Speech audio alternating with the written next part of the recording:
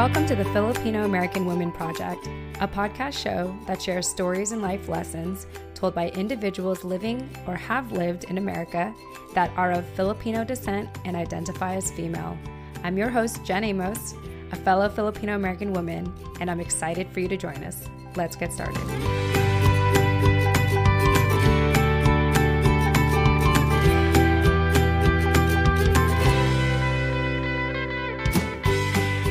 All right. Hi, everyone. Jen Amos here with the Filipino American Women Project podcast show. And as always, I have my amazing, incredible, beautiful co-host, Nani Dominguez. Nani, welcome back to the show.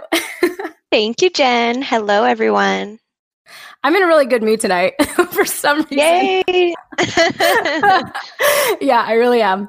Because every time we do a show like this, it means that we get to interview another incredible woman, a Filipino American woman in our community. So let me introduce you all to Kristy Drutman. Kristy is the creator and curator of Brown Girl Green. She is a Filipina American environmentalist who interviews environmental leaders and advocates about culture, the climate crisis, and changing the image of what it means to be an environmentalist in the 21st century. Kristy, welcome to the show. Thank you, everyone. I'm super happy to be here. Yes, we are ecstatic to have you. And might I add, I watched a YouTube video of you before the show talking about your podcast show. And I just have to say, I really love your voice. You have like this singer raspy voice. Has anyone ever told you that? Oh, yeah. People ask me if I'm like a blues singer all the time. I'm like, oh my gosh, I wish. Oh my gosh, how funny. Yeah, I definitely feel like you have the voice for it. Wow, thanks. You're welcome. You're welcome. You could always just like, if ever you go in like another country and no one knows you can say that. And you're like, oh, but like, I'm too shy to sing. But yes, I can do that. I'm capable. Yeah. Well, Kristy, why don't you share with our listeners, how did you hear about the Filipino American Women Project? And more importantly, why did you choose to jump on to share your story?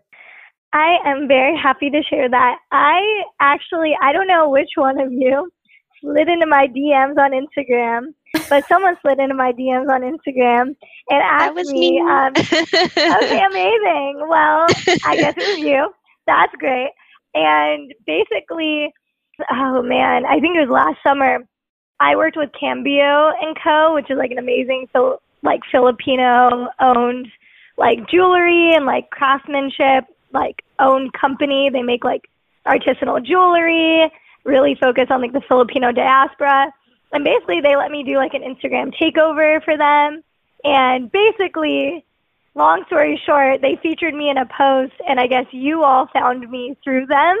And then you messaged me on IG and I was like, oh my gosh, this is so cool.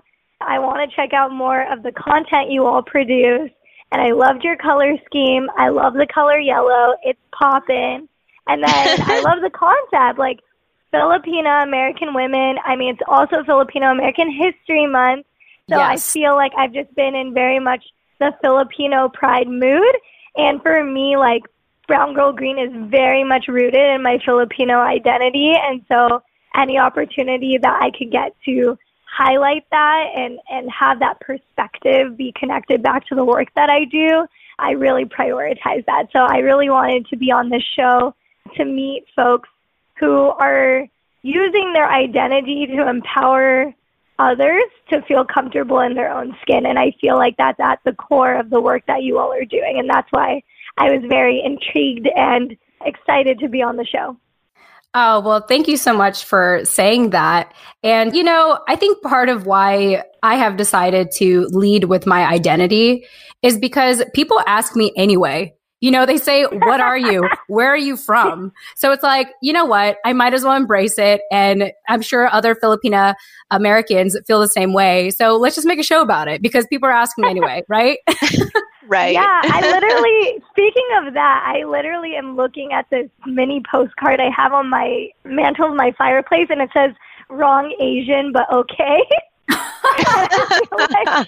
Wow, that's great. I feel like Filipinos are the most, I feel like I could argue, I mean, there's no thesis on this, but I think Filipinos are probably like the least, like, you can tell someone's Filipino. Yeah. The most ambiguous, type. For sure. Yeah, we are the most ambiguous Asian. Yeah, I agree with that. I also want to thank you for complimenting our color scheme. The yellow is actually the yellow from the Filipino flag. So just little insight there in case anyone was wondering why we chose yellow. I also feel like it's a very kind of non-gender color for anyone that identifies as non-binary or Philippine X. So I just thought it was like the perfect color, for this brand because it's really a project and it's about the project is about what people are contributing to it, not about what I think being a Filipino American woman is, but what everyone else thinks it is. And it's really a collection of our stories. And I think yellow is kind of a good way to represent all that, in my opinion. Yeah. Well, anyway, speaking of being a Filipino American woman, in which the show is about, I'd love for you, Kristy, to share a little bit about your family background and why you identify as a Filipino American woman. Ooh, I love that question. Well, so I'm actually mixed race. So I'm half Filipino. So my mom is from Mindanao in the Philippines. She immigrated to the U.S. in the 80s when she was in her 20s. So I'm a second generation Filipino American, and my mom married my dad, who's a Jewish American, Polish and Russian. So on my Instagram profile, I call myself a Jewpina. And it's not like I put the Jew before the Filipina because I think my Jewish identity is more important. It was more like it just sounded good. So Yeah, peanut Jew is weird. Yeah, you know what I mean? Peanut Jew, it sounds like a weird type of candy that you don't want to eat. Anyways. It just doesn't flow the same way. Yeah, no, nothing about it. Anyways, so yeah, I would say that my mom's experience, especially as being an immigrant and she came here with her sister, but pretty much was on her own, making her life in America by herself. She's the beacon of what I consider a Filipino American woman because she's someone that was very rooted in the American dream, but also is very rooted in her own independence and ruthlessness and bravery as a Filipina. She was the first woman figure that I ever had in my life. Obviously, came out of her, but maybe cutting came out of her. But anyways, she was the first woman figure in my life who I really saw that what it means to be a Filipina woman means to really hold it down for your family, to really have strong family-oriented values, and to stick to what you believe in no matter what other people say or how they try to waver you or try to convince you otherwise.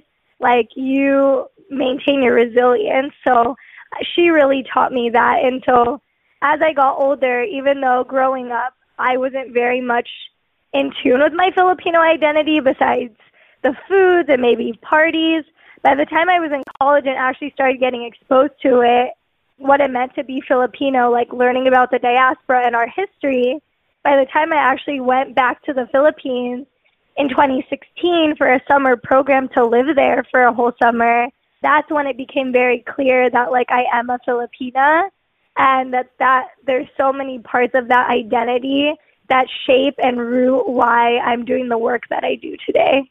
So I would say that I couldn't be an environmentalist if I wasn't a Filipina. I mean, maybe I'd be an environmentalist, but I don't think I would be doing this work for this long had I not felt rooted in my identity to see why it's important that I come from an ancestral line of warrior women who have protected their land, who have protected their families, who have protected natural resources and planet Earth. And I feel being a Filipino woman is rooted in that. And I feel that's in my DNA and has positioned me now to do the work that I'm doing at this time in history. So that's how I define it, if that makes sense. Oh, absolutely. And I think that's super incredible. Talking about your trip to the Philippines, you did mention that you were inspired there. Was there anything in particular, maybe any places you visited or people you met that really got you to see yes, I have to be this Filipino American environmentalist? Oh, yeah. Summer 2016, I was interning for Ibon International, and I was doing a summer fellowship with them, and they allowed me the amazing opportunity to do an international solidarity mission which basically brought people from around the world, but a lot of people from the U.S. and Canada and like in like the global north to go to Mindanao, where like my family's from, and like that's a place I normally go when I go to the Philippines. But this time I was actually going on an immersion trip to meet the Lumad, and the Lumad are like, you know, that's like a very broad term for like the indigenous peoples of the southern Philippines. So I actually went on an immersion trip and actually got to spend an entire week living and learning and doing on-the-ground journalism, interviewing Lumad tribal leaders and young people that were living on a school campus in the mountains of North Cotabato in Mindanao.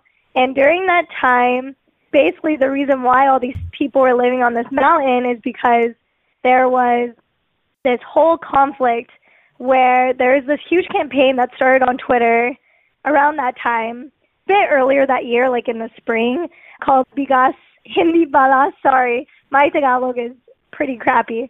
But anyways, No worries. Basically it's like rice not bullets. Translate that as you will later on. And basically the concept of that campaign was because of like climate change and a lot of like the dry spells that were happening to people's crops. And there's a lot of crop failures. So basically a lot of these farmers that lived in this small town in Mindanao, they started protesting their local government. They said, hey, you know, like we want sacks of rice because we can't grow crops. Like how are we supposed to feed our families?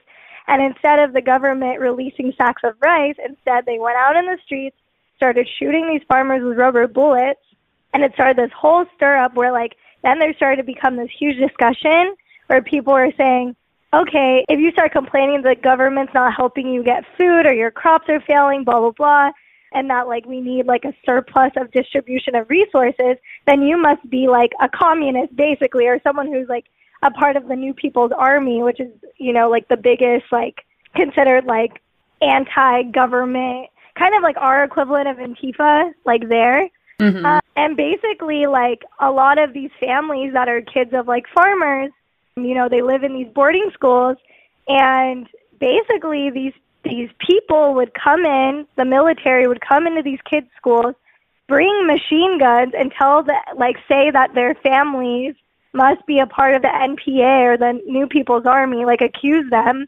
and then basically made these kids leave their families, leave their schools to go like evacuate like, you know, miles away. And then these kids got rescued by this group called MISFI, the Mindanao Interfaith Services Institution, and basically these people saved those kids and brought them to these kind of sanctuary zones. So there's a lot of these kids that are living like this, like these indigenous children who like are like, I'm gonna die for my land, but then they're being accused by the government for being a part of this like anti-government group. But then the anti-government group is kind of like, you know, we could use like these people as pawns for our strategic gains against the government. So the indigenous people are basically trying to just like demand sovereignty. So both of these groups kind of leave them alone, but it's kind of impossible because their land is so resource rich for mining and extraction that they're going to inevitably be caught in this kind of resource war. And so during the time when I was living in the Philippines during that immersion trip, I was working with translators to gather all of that information from farmers, from tribal leaders, from children, like getting all their perspectives. And my report is online. I'll definitely like talk about it at the end or like share it out. But I basically talked about everything that I learned while I was there. And that documents kind of the sequence of those events. And at that time when I was there, I don't speak Tagalog, but like my family speaks Bisaya. And I was taught it as very little, but I don't remember much. But when I was there, I felt this deep connection to the Lumad, and I felt a deep connection to the people there. And it felt different than any of the other types of quote-unquote environmental activism I did in America. It felt like I'm actually seeing the impacts of this on the ground, and I'm seeing young kids as young as like 8 years old saying, I don't care, I'm going to get like murdered for my land. Like they could take me away, murder me. I don't care. The land means everything to me. And for me, that made me feel like, what am I supposed to do? And I asked these kids, I was like, what should I do? Like, I was like, I want to help. What should I do? And they said, honestly, the biggest thing you could do for us is to, like, never stop telling our story. And that was, like, and for me, that was where it started to click. I was like, yeah, like, I have access to all these tools and all of these, like, resource networks. And I'm seeing these people who just want people to know who they are and what's going on, what is the truth. And so that's what really made me feel like, as a Filipina, I have a distinct role and an obligation to the people of the Philippines specifically to be doing this work, because I was deeply touched and personally impacted by it. So, yeah. All right. Jen Amos here, jumping into the middle of our show, as I always do, to remind you why this show is possible. So, you know, at the end of every episode, I tend to say, if you didn't catch our guest contact info, don't worry, we'll have those in the show notes. Check them out. I worked so hard on them. You're welcome. Well, it's been brought to my attention that our show notes are not as easy to find as I thought, which is why, starting summer 2020, the Filipino American Women Project is proud to be partnering with Captivate, the world's only growth-oriented podcast host. Captivate is created for independent podcasters, designed from day one to help you to focus on audience growth and the expansion of your audio influence. One way that Captivate makes our lives easier as independent podcasters is by taking the guesswork out of making a website for your show. That's right, a website for your show. So listeners, starting summer 2020, finding our show notes will be so much easier. All thanks to Captivate. You're welcome, as always. If you're about to start podcasting or are getting burnt out from all the extra work of producing one, like building a website, consider a 7-day free trial, that's right, free, with Captivate by visiting thefilamwoman.com. That's the Filam, short for Filipino American Woman.com. Or, check out our show notes in the meantime, which is in the details section of each episode. Once again, you can visit thefilamwoman.com or visit the details section of this episode. Wow, that is incredible. For me, my naive view of being an environmentalist is talking about like climate change, for example. Like that's pretty much all I know. So I'm not going to act like I know a thing. But what I have learned through you, Kristy, and what you've been talking about so far is that, to be an environmentalist, especially as a Filipina American, is to tell the story of how we have protected our land for so long, and how, a lot of people don't realize, like, the reason why the Philippines was a central place for a lot of wars, really, to use that as a pit stop, is because of all the richness that we have there, like in the ground, in the land. And so you have expanded my worldview of what it's like to understand being an environmentalist and how it really ties to being a Filipino American and to our ancestors and everything. So thank you for that. It's very eye-opening for me. Yes. And one more thing I wanted to add, Kristy, I was on your Instagram earlier and I saw a meme that you had posted talking about something like it was a meme, side-by-side pictures of environmentalists trying to get the world to like see our points or something. And then the picture next to it, this girl just kind of staring there with a blank face. And it was like the rest of the world. Do you know which one I'm talking about? Let me see. There's a lot. Hold on. It was funny. That just reminded me of that, and basically how environmental work, I feel like, is something that you can talk to people until you're blue in the face, basically, about, but until they make that kind of personal connection, like how you were saying, your identity really ties you, right, like roots you in the work that you do, until you really make that connection for someone else that you're trying to explain it to, they're maybe not going to get it in that same way. Yeah, exactly. I found the meme. I never saw it. I was like, yeah, it's like me explaining like that greenhouse gases are escalating and we're like fricked. It's like great. Yes. Anyways, yes. Yeah, I mean, for me, the interesting thing is, like, for example, like, my mom is so supportive of, like, the work that I do now. But when I was first doing it or studying it, like, she really didn't understand and was just very confused and was like, what? I thought you were going to go to law school. Uh-huh. Like, what's going on? Like, why are you doing this? My mom has never been someone who's, like, which I'm really grateful for. She was never like, you have to do this career path or like, we're done here. It was more like, I want you to be happy with whatever course you take. But then, like, you know, she did get worried and was like, you know, how are you going to get a job after college, or how are you going to, like, do these things? And which is normal, but it was also, like, this weird thing where I started being like, yeah, like, I don't see any Filipinos doing this work. And I was like, this is weird. And then I started questioning myself. And so it was a matter of me starting to having to redefine it, because this is my opinion. I think there's a difference of being a Filipino American who, like, you're tied to your identity, and maybe you were even raised with the language, and you were very rooted with the traditions. Maybe both of your parents are Filipino, and you grew up with a very, like, Filipino American lens. I think that's way different than actually a Filipino American who goes and actually, like, lives and experiences the Philippines and has that experience and, like, that understanding of their culture through that lens. And I don't think one is better than the other, but I definitely know for me, like, I just know for myself, like, I feel like I still connect more with my friends who are from the Philippines than Filipino Americans who live here. And, like, Filipinos I met in the Philippines understand more about why I do the work that I do more than Filipino Americans do here. So it's right, because they're there living it. Yeah, exactly, because they're there living it. And then here, Filipino Americans just wouldn't understand why I would do that, because you don't see any Filipino Americans, like, doing that work. So there's not a lot of representation. So then they don't see it as, like, something they would be, like, interested in getting involved in. So I don't know. Yeah, I think I've had.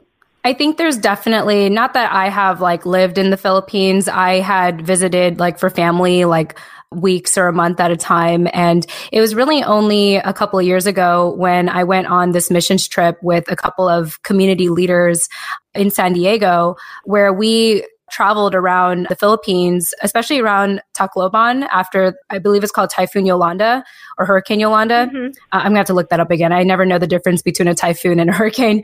But anyway, I remember we had an opportunity to see, like, the best and the worst of the Philippines. And that experience really resonated with me more than just going to visit my family. Mm-hmm. Now, I don't feel like I can relate to people that are living in the Philippines in any way. I feel like I have a sense of what you're saying, where it's like there's something about the motherland that really wakes you up, I think. And it kind of just makes everything else back at home, like in America, like it makes so much more sense. Like I have a better understanding of my mom and my family and my relatives because of the time that I visited the Philippines, like without them.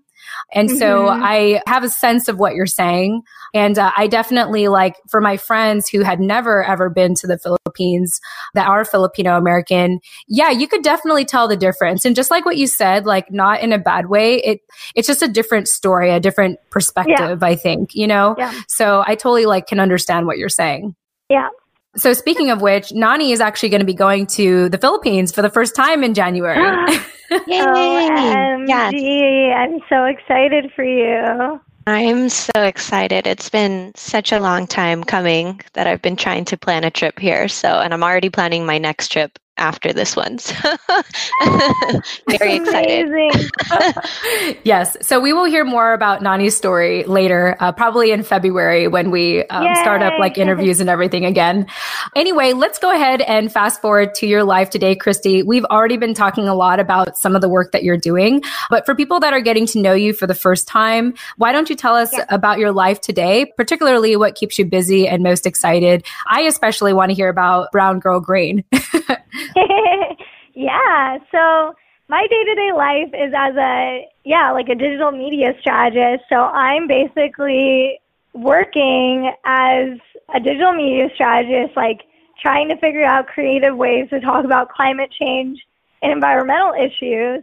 And I developed my series and my brand, Brown Girl Green, around a year and a half ago at this point is when it really started getting, picking up. And I thought of Brown Girl Green as a platform for, like, healing for me as, like, a Filipino American. Like I kind of alluded to earlier in this interview, I didn't see many people who looked like me in my classes at UC Berkeley. I didn't see many people, like, in the environmental field that I could look up to or I could talk to. And I faced a lot of different, like, very specific pressures growing up in an immigrant household by pursuing the environmental field and not being able to take things like unpaid internships or just like low-paying jobs due to the pressures of sacrifice and, wanting to take care of my family and things like that. And I started to notice all of these disconnects between the mainstream environmental movement and my own lived experiences as like a Filipino American, and was like, how do we bridge the gap? Like, I'm able to be in these spaces. I'm able to be the token brown girl, but I want to bring more people of color into these spaces.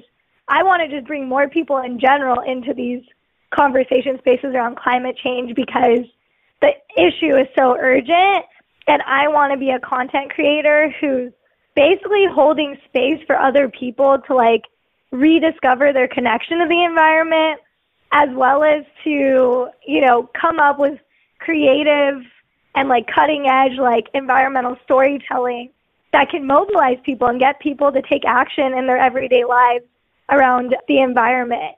And, I just kept consuming media that was focused on environmentalism, but it was mainly all like white women, which isn't necessarily a bad thing. But I was like, when that's not you going to only inspire have the people you want to inspire. Yeah, you only have that one perspective, and you're telling people to buy like $30-$40 things, like it's just going to like go over their heads. Mm-hmm. And so I was like, I want to create content that's not just about you buying your way to a sustainable lifestyle. It's about like really reframing your relationship with the earth and how you interact with it, and to feel like you can be a part of that story too. So that's what I work on like every single day is that. And that's my life in a nutshell currently. Yeah, I love that you point out that it's not necessarily about buying your way into a more sustainable lifestyle. It's about reframing your relationship and learning how to essentially use less or consume less. And that's the drastic need, or that's the drastic change that's needed to, make any headway in the damage that's already been done. And I think that that's a huge point to highlight, because everybody just thinks, oh, well, I'm going to use these reusable straws, or I'm going to use, not buy plastic containers and only buy glass, but at the end of the day, that stuff all has to be broken down somehow. Yeah. And with that said, do you think that you can expand a little bit on your idea of how capitalism relates to climate change, and what some more like realistic kind of goals that people can start with instead of, trying to buy glass versus plastic or whatever people are into these days? Well, yeah. So I feel like capitalism in general focus on like a scarcity mindset. So people are just stocking up on a bunch of things that they don't need because they think it's going to run out, or, they think it's like the coolest, best thing ever, so it needs to be invested in right now. And then they get bored, and they go a year later and they buy double the amount of stuff, and then they get tired of that stuff, and then they just dump it into landfills, and it just continues filling that. But even more than that, even more than like the global waste problem, like capitalism is like based on resource scarcity. So it's also about like how it's assuming that like we need to be like plundering indigenous people's land in order to fund these like big expansive development projects or high rises and all of these like really expensive infrastructure projects or oil rigs or like fossil fuels. Like there's all these assumptions because currently capitalism is favoring the 1%. It's favoring people that have access and privilege who are at the top of the economic pyramid, whereas like, the other 99% are just left to fend for themselves and, are convinced that like, there is equitable distribution of like resources when there's not. Like there's people that are hoarding resources, and there's people that are being deprived of resources, and people that are just like fighting to survive.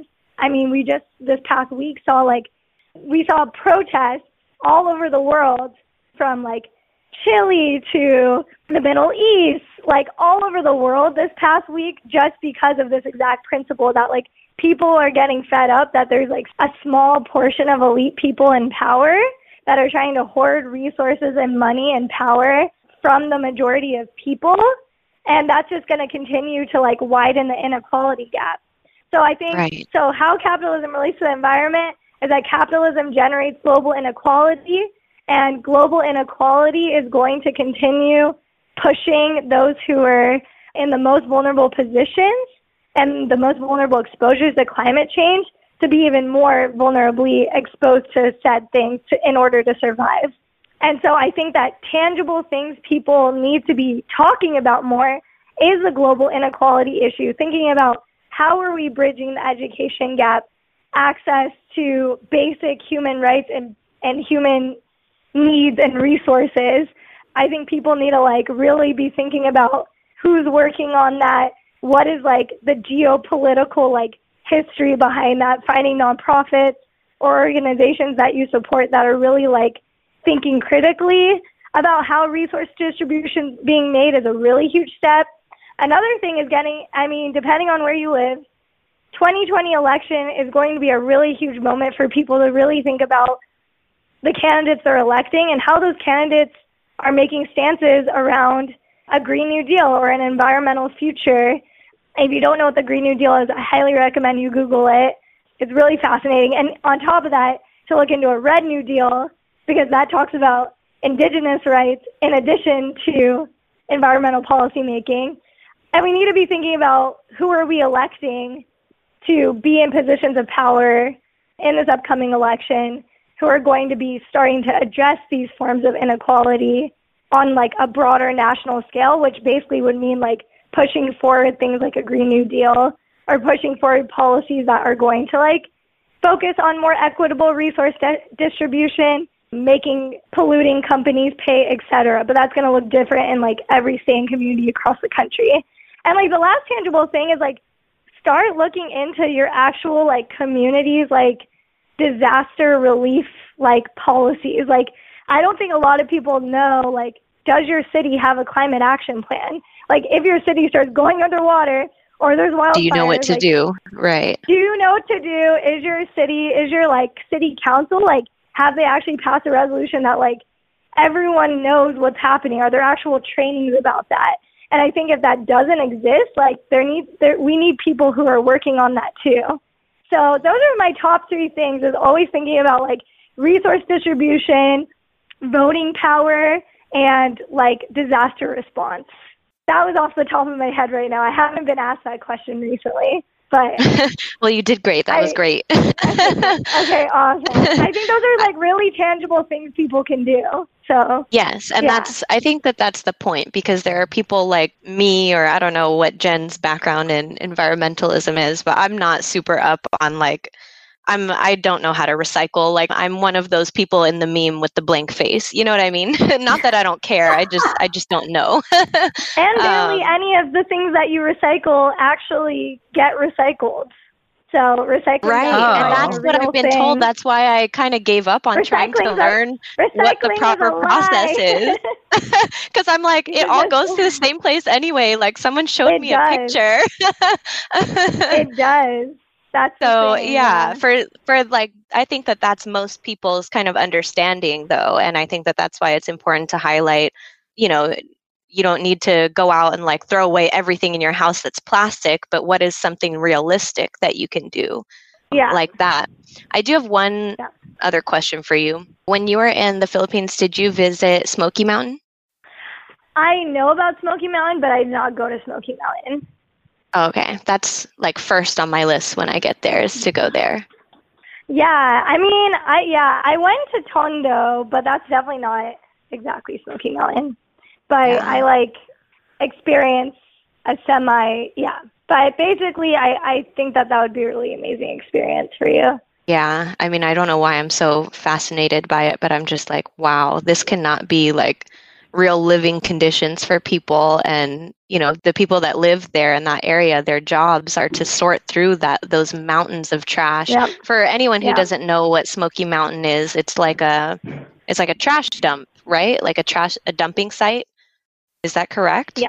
Yes. Okay, it's a trash dumping site in Tondo or somewhere around Tondo in Manila.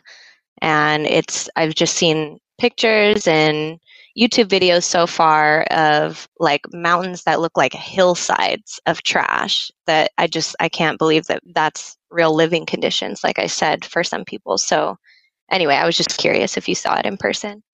Yeah, actually, I just Googled it, and now I remember. I think, that is where I went. Because I was like, I've been to Tondo. Oh, so, yeah. I did go there. Yeah, I did go there. I was like, wait, why does that look so familiar? And then because I didn't want to say I went there and then like assume, but I literally have a picture of me on my Instagram, but you got to like deep Instagram stalk me back in 2016. Oh my gosh, I'll have to scroll. yeah, my amazing mentor gave me a tour there because she knew people that like actually lived there, so she actually let me tour it. Yeah, that's amazing. I'm gonna go, and I can't imagine it's gonna be a good experience, but I mean not good, but I'm sure it's not gonna be happy, but it's gonna be good. Oh yeah, no, it was amazing street food there for sure though. Oh yeah, okay, good to know. They definitely know how to get down, but it's really fun. Yeah. Love it. Well, I'm not going to pretend like I know anything about this. So but I do feel like, Kristy, you have just scratched the surface of all these issues on this show. I think this is the first time we're really talking about it. So I want to thank you so much for sharing all of your knowledge thus far. Mm-hmm. And, what the common thing I hear on the show is when Filipino American women say, I notice in my industry, I don't see any other brown girls like me. And it's got me to realize that, of all the things that we know Filipino American women can be, one thing for sure is that we're trailblazers. A lot of us end up in these, very maybe white male dominated or just white dominated industries. And, most of these people are very articulate because they were culturally raised that way. And so to kind of be that only brown girl in the room, and I can just tell how hard you've been working at all of this because I could just listen to you all day, but we only have so much time. But I just am in awe of how well you can explain all this and really make it so that I feel less intimidated by the topic of climate change and being an environmentalism. Did I say that right? Environmentalism? Yes, that was great. Quite honestly, I was almost afraid to say that. I was like, environment, But anyway, no, you made me feel a little more connected, to the environment overall. Just knowing that, we, the warriors of our day before pre-colonial times were protecting the land. And even during colonial times, it was about that and fighting for the land and everything. And so I just, at least from my knowledge, anyone can correct me if I'm wrong. That's totally fine. But no, I just feel more connected to the environment. And I just want to thank you so much for that. And also for being a trailblazer in the industry. So kudos to you, girl. Thank you. Thank you so much. Yeah. Well, I want to make sure that we finish on time. So let's go ahead and shift gears and talk about my favorite part of the interview. And so really the purpose of the Filipino American Women Project is to publish a book which will have a collection of stories and life lessons told by the Filipino American woman. So this is my favorite part because this part will most likely end up in the book. Amongst other things, I'm sure. But anyway, I always add footnotes when I explain things. I realize I do that a lot. Anyway, so Kristy, you have mentioned that embracing the path less followed can allow you to learn how to love and trust yourself and to live a more enriching life despite the odds against you. I'd love for you to elaborate on that and maybe share one story or a particular story that led you to this life lesson. Yeah. Well, for me, I just have always felt like no one could put me in a box, and I feel like most of my life people have doubted me and my abilities. And I feel like I had to continue to find the strength within myself to keep carrying myself forward, whether people didn't think I was smart enough, or they thought I was too nice, or they thought I was too quiet or timid.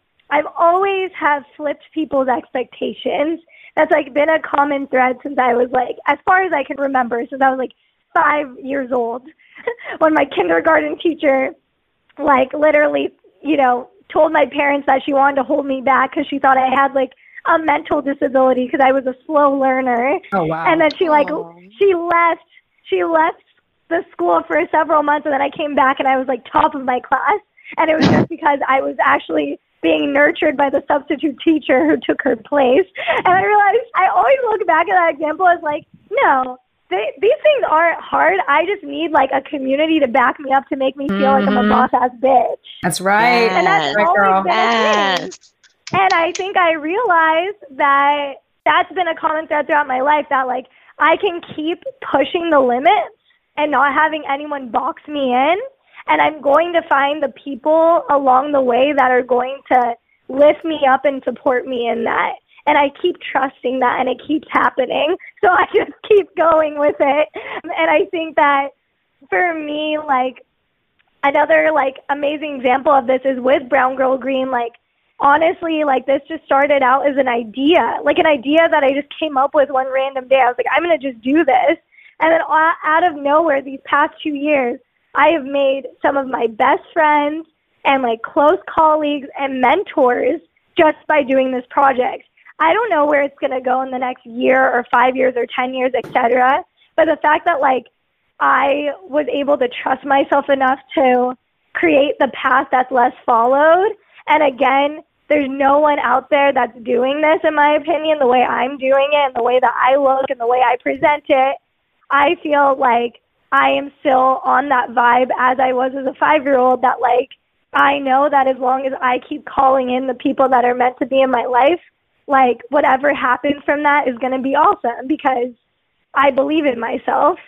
And I think that that has been a huge thing. Like, Brown Girl Green for me is an active act of self-love in practice.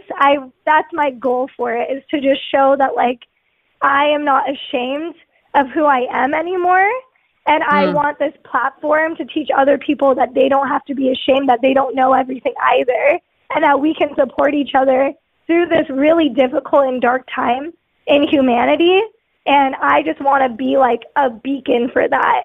And I think that that's what I want my platform to be. And that's what I'm working on to become.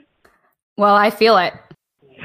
I feel it. And that was a long pause. I feel it. And I was like, is it getting absorbed right now? No, that was beautifully said. I love how you say that what you're doing, your project with Brown Girl Green, is an active act of self-love. I think that's so beautiful. And I think that for all of our listeners, in any endeavor that you're doing, anything that you're doing today, what you're doing really is an active act of self-love, to put yourself out there, to pursue your passion project, to pursue the profession you want to do. It is an active act of self-love. So beautifully said, Kristy.